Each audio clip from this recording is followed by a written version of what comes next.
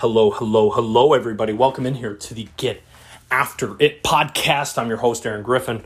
Stoked to be with you guys today, and stoked for, even more excited rather, for my brother, Chris Griffin, who's joining us today to talk about real estate, talk about some of the challenges he's overcome.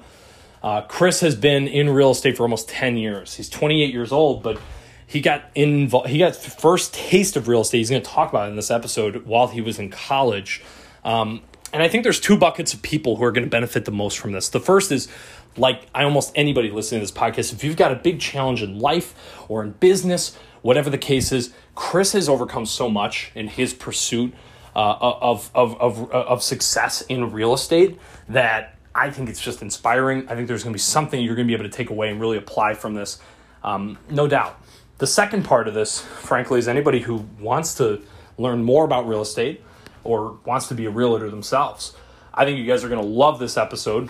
He talks about real estate right now, mid a pandemic. He also talks about real estate as an investment. Why does real estate matter? I think this is a powerful episode. I think you will all love it. And by the way, he just launched a YouTube channel called Close the Deal. He's going to be sharing secrets and lessons and things that he's learned over the days. And he's accessible as well. So find him on Facebook, Chris Griffin. Check out his YouTube channel, Close the Deal from Chris Griffin. So much value, awesome stuff in this podcast. We're going to jump right in. We got carried away when we got started, and we kind of went on a ramble before we officially started the podcast, which we're going to include in the podcast because he shares some great insight on this as well. So without further ado, guys and gals, let's get after it with Chris Griffin. This is the Get After It podcast, where young professionals, entrepreneurs, and action takers learn what it takes to be a high performer. This is more than a podcast. It's a movement. Now, let's get after it with your host, Aaron Griffin. Are you still doing showings virtually, or is it everything back in person? No, I'm in person, dude, but I got 23 clients right now. I usually have 6. Is anybody still virtual, though? Is anybody still virtual? No. No. Okay. Nobody cares. Yeah. Nobody cares. Yeah. No. Wow. They're all in person now. Everything's in person. So gotta wear a mask, but everything's in person. So yeah, I mean, I haven't had a virtual showing in probably since May. And does the masks? So to me, the thing I hate about the masks, it takes away all the face. It literally I can't even read, how somebody is feeling. I can't read anything about anybody's face. Does that hurt? Yeah, no, it definitely makes it more difficult for sure. But I mean, it's kind of the new norm, right? So, right. Yeah, I mean, you kind of have to deal with it, and then you have to talk to them on the phone afterward and really get an idea what they're looking about doing. I think a big thing with people right now is you show them their properties, right? But then what you do is you take them out for coffee afterward, and you literally bring a purchase agreement with you, and you discuss the properties that you saw and find out what they're going to write on. And if they're not going to write on one, why not? And then you can tier it towards the next property. So I think the key to getting really good at a job like this is being able to find the stuff for them. Don't be the realtor who just sits there and waits for them to send you something and then you can go spin your wheels and show it to them. No, you need to go find the stuff yourself and then reach out to them, show some initiative, and that's how you get ahead. I've always been curious. I remember when mom and dad were selling their house, we had that one, you get with that kind of house, you get hit with all these agents, right? And I remember one guy was like he wanted to put their house on a billboard, and he's all talking. I always wonder, are there people like that in your industry that do really well? Like, do you know people that are putting houses on billboards? They got to be studs, right? To be able to pay for billboards. Does it actually work? I've always just been curious to ask you about that. Do you know? I don't think billboards work. That's my opinion. I just don't. I think it's more of a relationship thing, dude. Yeah. I think it's more about who do you know. Like if you know the agent. So why would a real estate agent, somebody who's in real estate, why would they recommend a billboard? Is that a laziness tactic? Do they not have the buy, or is that just to? I don't know. No, I think it's kind of like, I think subconsciously it sounds impressive, but I mean, realistically, how many of us are looking at billboards when we're driving down the highway? I never look at a billboard. So. Yeah. That's how I look at it.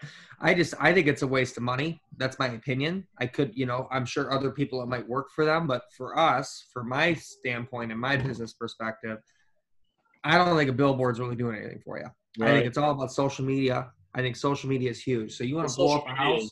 it's almost like a billboard now, right? Exactly. Launch on social media, Facebook, Twitter, Instagram, TikTok, freaking blow it up on there. Have you personally had any deals go through just through Facebook, like a lead through Facebook?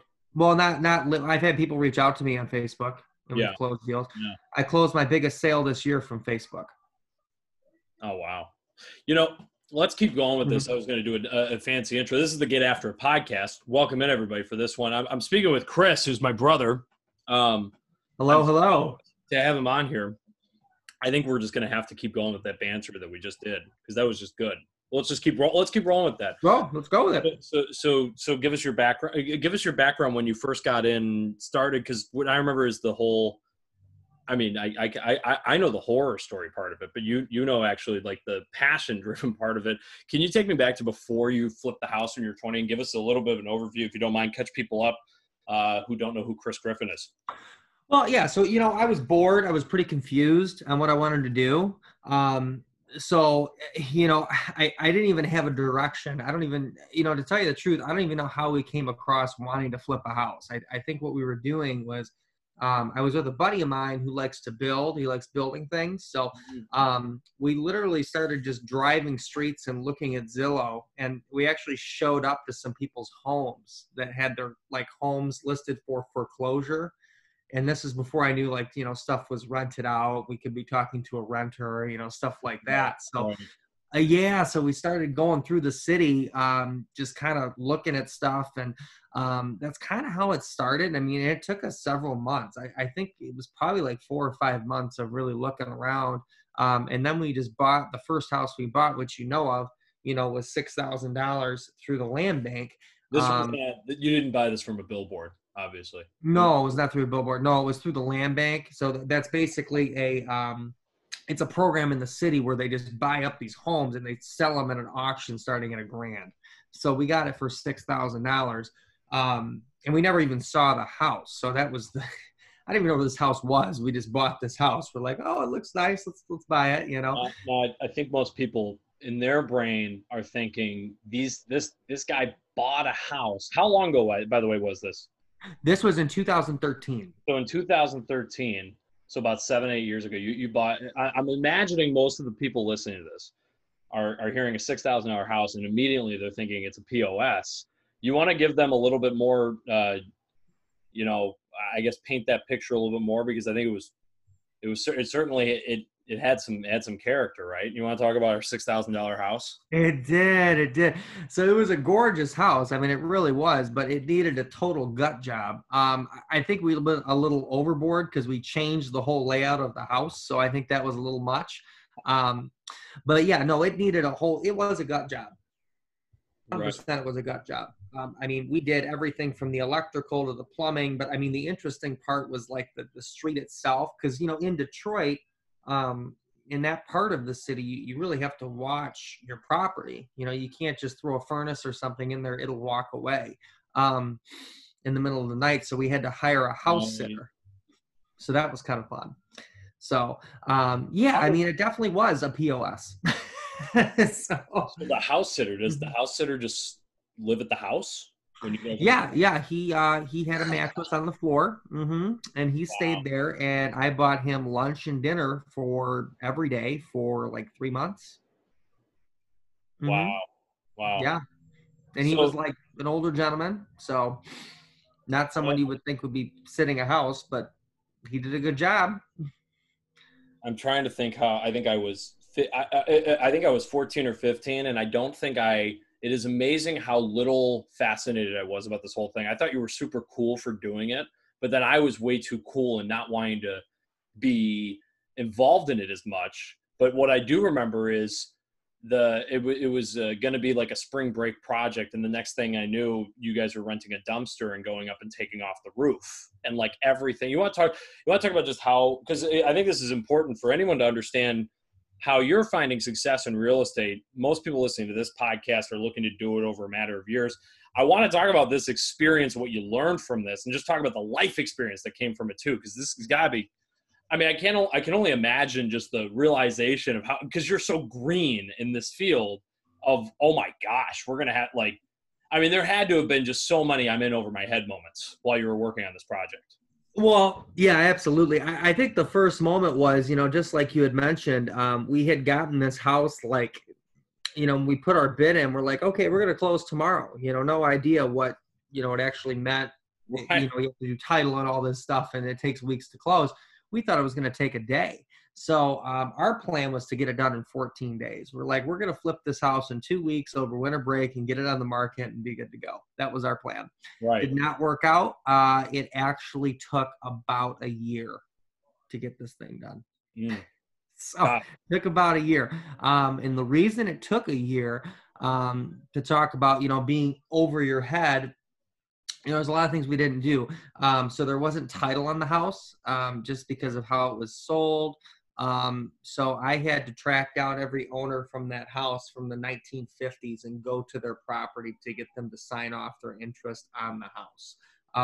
So that was that kind of delayed things. I had to basically hire a lawyer and get people's interest off the property. And that took like 2 months by itself and cost a couple grand. So that was fun. Contractor stole all our tools, got deported to Poland. I've mentioned that a few times. So that was a moment when you learned, because he had come in. We hired him to start the roof because we had all our fraternity brothers from college up there with like hiking equipment trying to get this roof done. And it took us, 2 weeks in, and we're sitting there. That's what I remember. By the way, guys, whoever's listening to this and thinks that Chris had this like team together, it was literally your guys from the fraternity during spring break that were working for like $8 an hour cash that were on a roof down in Detroit that were just, you guys were working on this. I remember going down there with Uncle Bob, and it was like 20 guys were on this project. Yeah. And you guys were hammering away at everything on the roof and just throwing stuff. So you guys did you end up getting the roof done with them, or was it this contractor that helped finish this? We got it half done. So it was half done.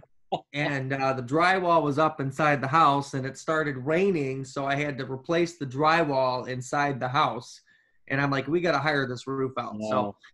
So we hired the roof out, and this was the guy that ended up just not showing up to work one day, stole half our stuff, and then I found out he sold the stuff and got deported to Poland.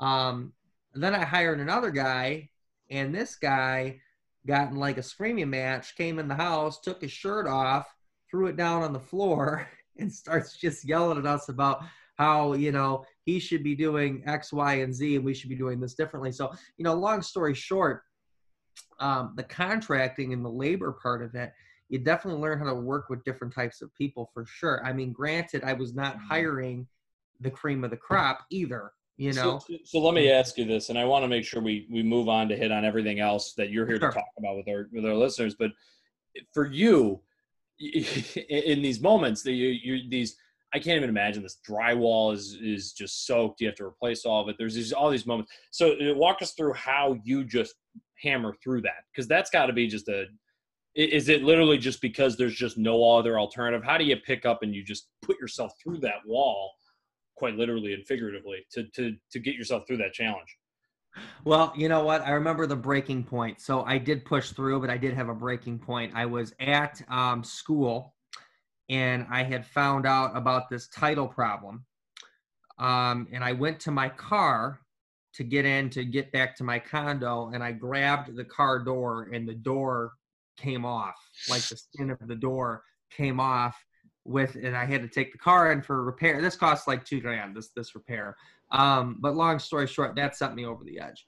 And I was like, this is insanity. We need to hire it out. So at that point, I hired the whole thing out because there was still some work that was getting done while this title work was getting taken care of. So, but no, there was no option. I mean, we had to finish it, because there was bills, there was taxes, there was utilities that were on, the list goes on.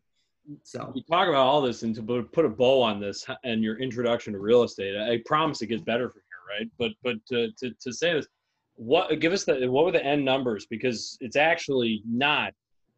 You guys did a heck of a job for getting out of there for what you got in, or for what you ended up putting into it was way more than what you probably should have. Talk about the end Right. up numbers, and you ended up getting close to break even. You want to talk about that? Yeah, it was close. Yeah, so we ended up selling it for 60 grand. This was, 60 grand. Whoever's listening to this, I understand that's not a lot, but in this particular neighborhood, I think the highest house before that had sold for like 32. So it was Yeah. a significant difference. We probably had just a little over 60 into it, low 60s. So we lost a little bit, but we were close to breaking even. But I'll tell you what, it really launched my career because I would not be where I'm at today if I didn't do that project. I mean, the fact that we were on the news, we were on the radio. Mm-hmm. We did get scouted for a couple different MTV2. We had Left Field Entertainment reach out from New York. I believe they're in New York. And they reached out to interview us for a potential TV show, which was cool. It didn't pan out, but it really got me on the map, which was great. So That's how it started. Catch us up to today. What do you do? What's your day to day? What deals are you closing? What is your day to day, and what's your catch us up on who you are today in the world of real estate. Sure. So you know what, guys, today I'm a real estate agent. I work in Metro Detroit. And we're just grinding it out every day. This month I'm going to close about 1.7 million in sales. Last month I was about 1.9. So we're really pushing it hard. So I would say on average, it's been about 5 homes a month. So I should be about, not quite 5 homes a month for the year, but I'm on track to hit about 50 sales this year, which is very good. The average agent sells about 6 homes a year. So, no, I mean, I'm working hard, but it didn't start there, man. I mean, my first job in real estate was like a telemarketer job. Right. I sat there and made hundreds of phone calls every day and tried to get people to come in and meet with a real estate agent to buy a house. That was probably the hardest job I've ever done. Yeah. Because it's just the same thing all day, every day. And it was a grind. And, then I moved into the sales gig. So the cold calling, anybody's got balls that can do a cold calling gig over. See, now you're full on crazy for doing it 5 days a week. I had to do it probably about 2 days a week for 6 months out of when I was recruiting with student painters. But that was nothing compared to, well, I mean, it just depends, right? Because we would do call nights where we're just trying to get everybody scheduled up for the next day. Right. You're doing this for putting food on the table. So let's take a 30,000 foot view though. You're a regular listener to this podcast. You're young, you skew younger. It's a self-help podcast. So it's probably leaning entrepreneurial. It's probably leaning financially. They want to be financially independent. They want to build something. They want to leave a mark, whatever it would be. The people who are listening to this podcast want that kind of knowledge. Why does real estate matter to them? What does this do for them? And of course, we'll talk specifically to realtors in general, but what is real estate if somebody has zero knowledge as to what the positive attributes that real estate has and how getting involved in it is going to help you? You want to just give us an overview on why real estate matters? Yeah, I mean, real estate's huge, guys. I mean, real estate's one of the biggest drivers of the United States economy. Okay, so if you think about it, if somebody buys a house, they're going to go out and buy a bunch of other crap, right? They're probably going to go out and get new furniture. They're probably going to get TVs, all that stuff, They tell you when you're getting a mortgage to hold off on getting cars or anything like that, right? Because you're pulling such a large loan through, you don't want to get all kinds of extra debt on yourself, right? Mm-hmm. But it's a huge driver because you have to think about all the people that are involved and all the money that flows in. But why real estate matters? I mean, right now, guys, in today's society, people are moving out of the cities and they are moving into urban, like suburbs, a little bit more suburb area just because of the coronavirus. And it's very interesting to see. We have builder projects out here. They've rose the price of their base price models 3 or 4 times in the past 2 months because the demand is that high. So yeah, I mean, I think it's really important for anybody because it's a fantastic investment tool too. I mean, the rates are record low right now. Absolutely ridiculous. The money is practically free.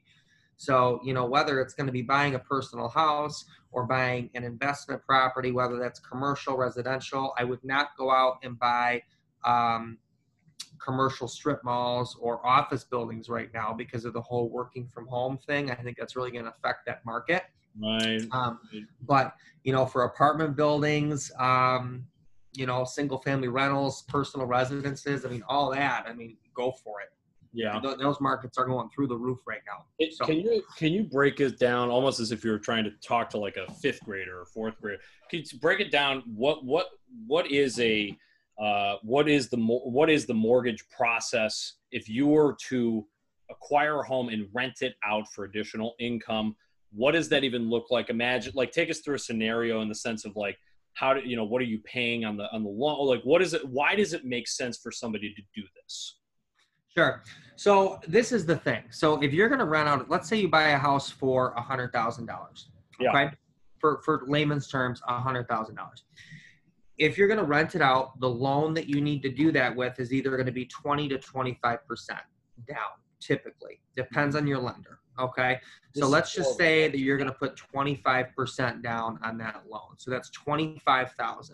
Okay. So it's going to cost you $25,000 to get control of a $100,000 asset. Okay. Now let's say that the home rents for $1,000 a month. Okay. So $1,000 a month, your mortgage payment on something like that, you'll probably, after the end of the day, you'll probably be making like, I don't know, $200 a month maybe. Okay, so if you're making $200 a month, it's $2,400 a year. That's not a huge, it's a decent return, but this is why I like multifamily because it increases the streams, right? It's really not a $2,400 profit. It's $2,400 profit on top of the equity you're building in the property, right? Well, right. So you're building equity, okay? And I take the $2,400 that you make per year and account that towards that $25,000. So it's about a 9.5% return, assuming you do nothing. And You're paying down the debt. So your renter's paying down the debt, and you're making about 10% on your money. And the $25,000, it's not like that went anywhere. It's invested in a property, and that is your equity to start in the home, right? Correct. You mentioned multifamily. What is? Well, you know what? Yeah, Aaron, the cool thing with multifamily is the values are different with multifamily. They're not different, but they're looked at differently. So if you increase the rents on a multifamily building, that will increase the value of the building. Okay. So right. Putting it, for example, you have to find a building that's value add, right? So if you have a 4-unit complex, or not a 4-unit because that's residential. Once you get to 5 units, you become commercial. So let's say you've got a 10-unit. You've got a 10-unit building. Each unit's renting out for let's say $1,000 a month again. Okay. But let's say it's got a common laundry area. If you took that laundry and put laundry in each individual unit, you've now increased the value of the property because you can charge a higher rent because the laundry is in each unit now as opposed to a common area. So that's what's called a value add.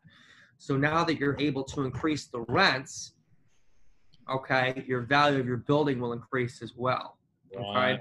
So that's kind of something that's cool and interesting to see how things work. I think commercial's fascinating.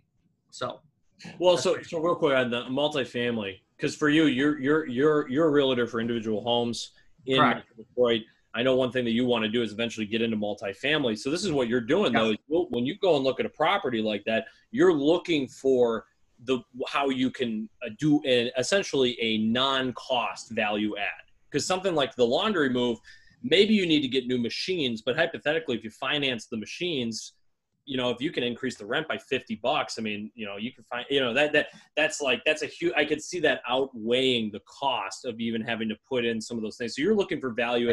Is that, so if somebody's really trying to get into real estate, what's an example of a value add in a house? Just a few things that just in homes, if it's a single family home, what are value add for things? a rental? If you're going back to yourself when you were 19, 20 on Zillow, what are some quick things that you could notice that would make sense, that you would know now immediately, like on autopilot? That you could add value to a house. That's what you're saying, right? Yes. Right. So yeah, if you would do that, this is the thing. Updates are huge, right? I know this sounds kind of super basic, but updating is huge. Okay. So if you've got a home that's updated, and that's a cool thing too, if you get into a house that is under market value and updated, That's huge, right? Another thing is just watching the market trend. So not necessarily according to like a specific house, but if you can identify a neighborhood that's being revitalized or there's a flow of people into that neighborhood, where are people going? Because you can look this stuff up. You can see the different trends of where people are moving online. There's places to look to do that. And that will help you determine where to get. But to answer your question here, so the value adds, I mean, the biggest stuff right now, dude, it's basic, but your biggest high end return is your kitchen. That's where most of the money you get back is from. The kitchen and bathrooms are huge. Neutral colors, because the residential market's different than the commercial. That's what you got to do. I mean, bedrooms are huge. If you can get an egress window in the basement, that'll help a lot, because then you can actually put a bedroom down there and it can count as a bedroom when they go to appraise the property, meaning what's the value of the property. So there's a lot of different things you can do, and it depends where it's located. It depends on the style. There's so many factors involved. Right. What's the first, what are some of the steps that somebody needs to take who wants to get into real estate, wants to start looking in and trying to find value on the marketplace and try to eventually acquire a property? What are the first steps that they need to take? You know, how much, you know, is it pump in as much, you know, once you get to, you know, save up an X amount of dollars and get it in, or is there a certain percentage you want to make sure that you have left over for repairs? You want to talk about kind of like, how do you budget, less so a flip, but a rental property? If somebody's trying to acquire a rental property, what do they have to do? What are the steps? Right. Well, yeah, I mean, you know, what I would do, I think it depends if you're bringing on partners too or not, you know, but honestly, I mean, depending on the market that you're in. Let me spin it. What's the value of bringing a realtor involved, and how do you find the right realtor in that way? So like, what's the value of getting a realtor involved to actually make sure the process is right for finding a good unit? Sure. So this is the thing. So getting a realtor involved, a lot of the really good realtors are going to have access to a lot of off-market properties. Okay, so not just the stuff that's on Zillow. All right, they're going to have access to different opportunities from different wholesalers and different investors that might have properties that you can jump on. The other thing with realtors too, it's not only about that, it's about the different inspections you have to do. So like, for example, a sewer scope. A lot of people would never think to do a sewer scope. Here, there's certain cities here in Michigan that are older, you know, actually not even in Michigan, probably anywhere around the country. The scope, the sewer lines are older. They're made of clay. So we have to check those to make sure they're not collapsed or anything like that, because that can be a $20,000 problem that you have to check, you know. So bringing out a good realtor is going to know what you have to look for in certain areas and certain age homes. You know, I mean, I would not bring out a realtor that sold 3 to 5 homes, or a realtor that's selling, you know, 4 to 6 homes a year. I really would be bringing on someone that's selling at least 20 homes a year. That's my opinion. Yeah. You need someone that really, really knows what they're doing. If you're going to hire somebody that is only selling, I would not go out and hire your best friend that just got his real estate license. You know, now I'm thankful for the people that used me when I first got my license, but I would not go ahead and do that, because you're almost better off just doing it yourself at that point. Yeah. Because you got to find a way through the paperwork too. I mean, the paperwork alone has gotten significantly more complicated. So these are all factors to be looking at. Let's talk about getting started in real estate as a realtor. For someone who's either doing it, and also anybody who's, I'm assuming a lot of the advice is going to be very applicable. You just said, don't hire a realtor if they've only sold 3 to 5 houses. So we've got a realtor who's on this podcast who's sold 0 to 4 houses. You want to talk about what you would be doing, like what do you do as a real estate agent to stand out amongst the pack? How do you get people to really buy into you at that age? Well, yeah. So this is the big thing. First off, you got to dress the part. You got to dress for the job you want, not the job you have. Okay. So I can't tell you how many realtors I see show up at a house with a t-shirt and shorts on. It's absolutely ridiculous. You need to have a tie on. You need to look good. You need to look the part. So that's number one. You got to show up and you got to look good. Number 2, you need to go to the office. You need to go to the office every day at the same time every day and get your day started. And you got to have a schedule for number 3.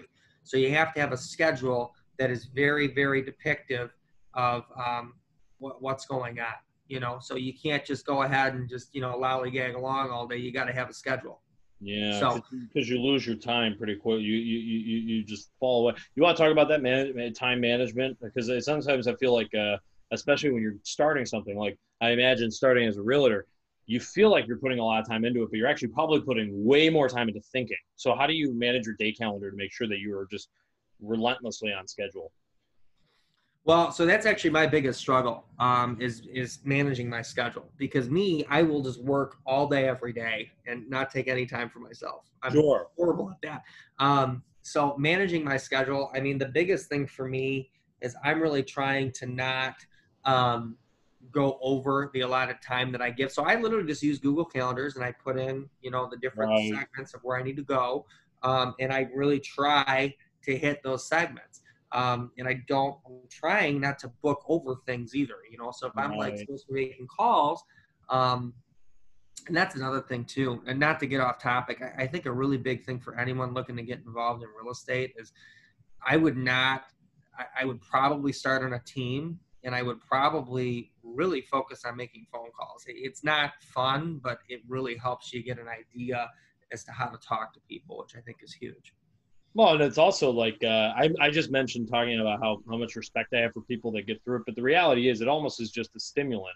At one point, you realize the job is just the job. You're calling people 300 times a day. You have to get better and better at converting the people that you get there. So it's just raw sales experience, raw, where you're actually talking to somebody. How do you get so I know with real estate, it sounds like not just real estate. You're dressing the part. You're getting yourself on a routine to hit the squares that you got to hit. Eventually you're gonna, real estate is something where if you keep putting in the work, eventually a client comes, whatever the case is, right? Eventually It's gonna fall. So how do you keep going in the immediate term where you're short, you don't know where you're gonna end up, whatever it is? What do you do to keep yourself motivated on that track to make sure that happens? Oh, it's tough. It's tough. So what do I do? Well, you know, dude, a lot of it to keep myself motivated isn't even real estate related. So like a lot of it to keep myself motivated is working out.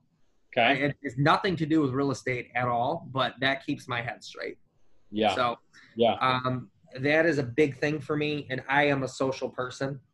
So I like to be around my friends and stuff like that. I have a very large social life. The stuff that keeps me motivated has absolutely nothing to do with real estate. Right. Sure. So that's how I stay motivated. So you set those goals to make sure that you're going to hit those, and that those time commitments, you know, you hit them. You do those no matter what. Make sure that you hit them. Yeah. Well, yeah, I'm working on that. I'm not going to tell you that I hit them every time, but I'm doing the best I can, and I am getting better every day. Sure. I'm really trying to think now for sales. Why do you think I've heard you actually talk about this before. Why do you think sales experience is so important for anyone? Because everything's a sale, man. Everything's a sale. Everything in life that you could possibly do is some type of sale. So if you're going to go work out, you know, and you're going to go and you want to get in better shape, if you work out for 2 months straight, you're probably going to be in better shape, and that's your commission for the sale.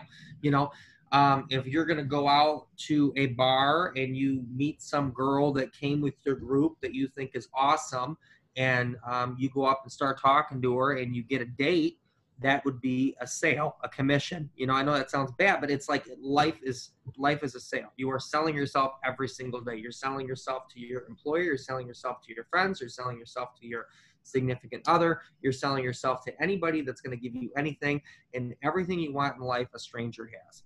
Period. So that's how I look at it. That's why sales is so important. If you can't sell and you can't sell yourself, the world will literally crush you. So it's a very important thing to learn.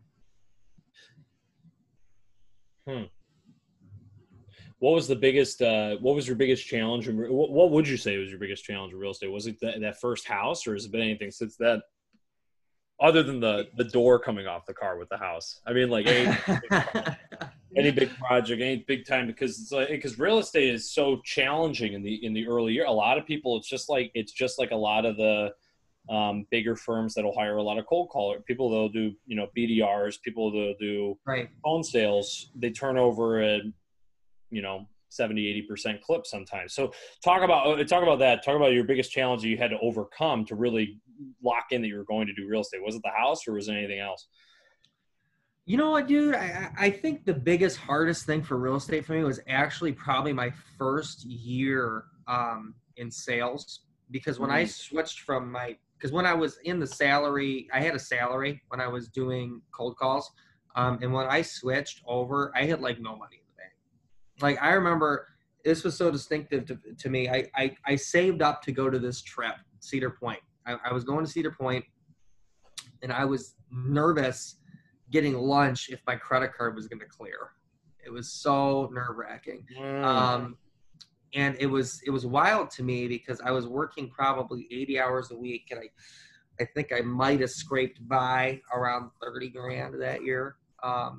Which, you know, you can live on that, but it's, you know, to work that much and make that, you know, when you're looking at your friends and stuff, I had a big hard time with comparisons for a long time. You know, I'd have my friends that got out of college and got a salary job making 60 grand, you know, doing half the hours, you know, it definitely, and then you got people saying, what are you doing? Why are you doing this? You know? So I would say my first 2 years was really, really hard, to stick in there. But year 3 just blew up, and I'm in year 4, and year 4 is really, really blowing everything out of the water. So I think you just got to hang in there. I think it's with anything worth it is going to take time. So that's what I would say. I love it.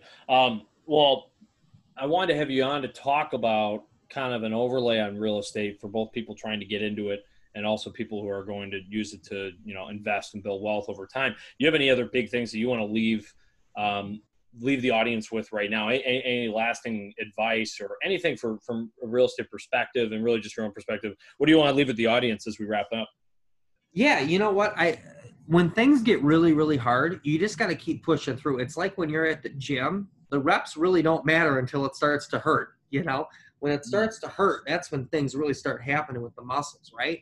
Wow. So I think if you can just really persist and push through, I mean, people can do whatever they want in life. They have every ability to do whatever they want to do, and they can accomplish anything in business or, you know, whatever facet of life they want to come and, you know, raise up or whatever. But I think that's my biggest thing, you know, get through it, push through, and it's going to build your character, and it's really going to make, when things are going well, it's really going to make it sweet for you. Chris Griffin, my brother. Awesome podcast. Thanks for having me. On. Very cool. Thank you all so much for listening to this episode of the Get After It podcast. Chris was awesome. If you want to connect with him, find him on Facebook, find him on Instagram, Chris Griffin, and also find his YouTube channel, Close the Deal by Chris Griffin. Only great stuff that is going to be coming out there. With all that being said, my name is Aaron Griffin. You can find me on Instagram, Aaron Z. Griffin. Same thing with Facebook. Would love to connect with you all. Thanks so much for listening to this episode of the Get After It podcast. If you guys thought it was awesome, share it with a friend, and also leave us a review. Helps us a ton in finding new people for the podcast, new listeners, whatever the case may be. That's all I have for you guys. Take care. Let's get after it. Talk to you all soon.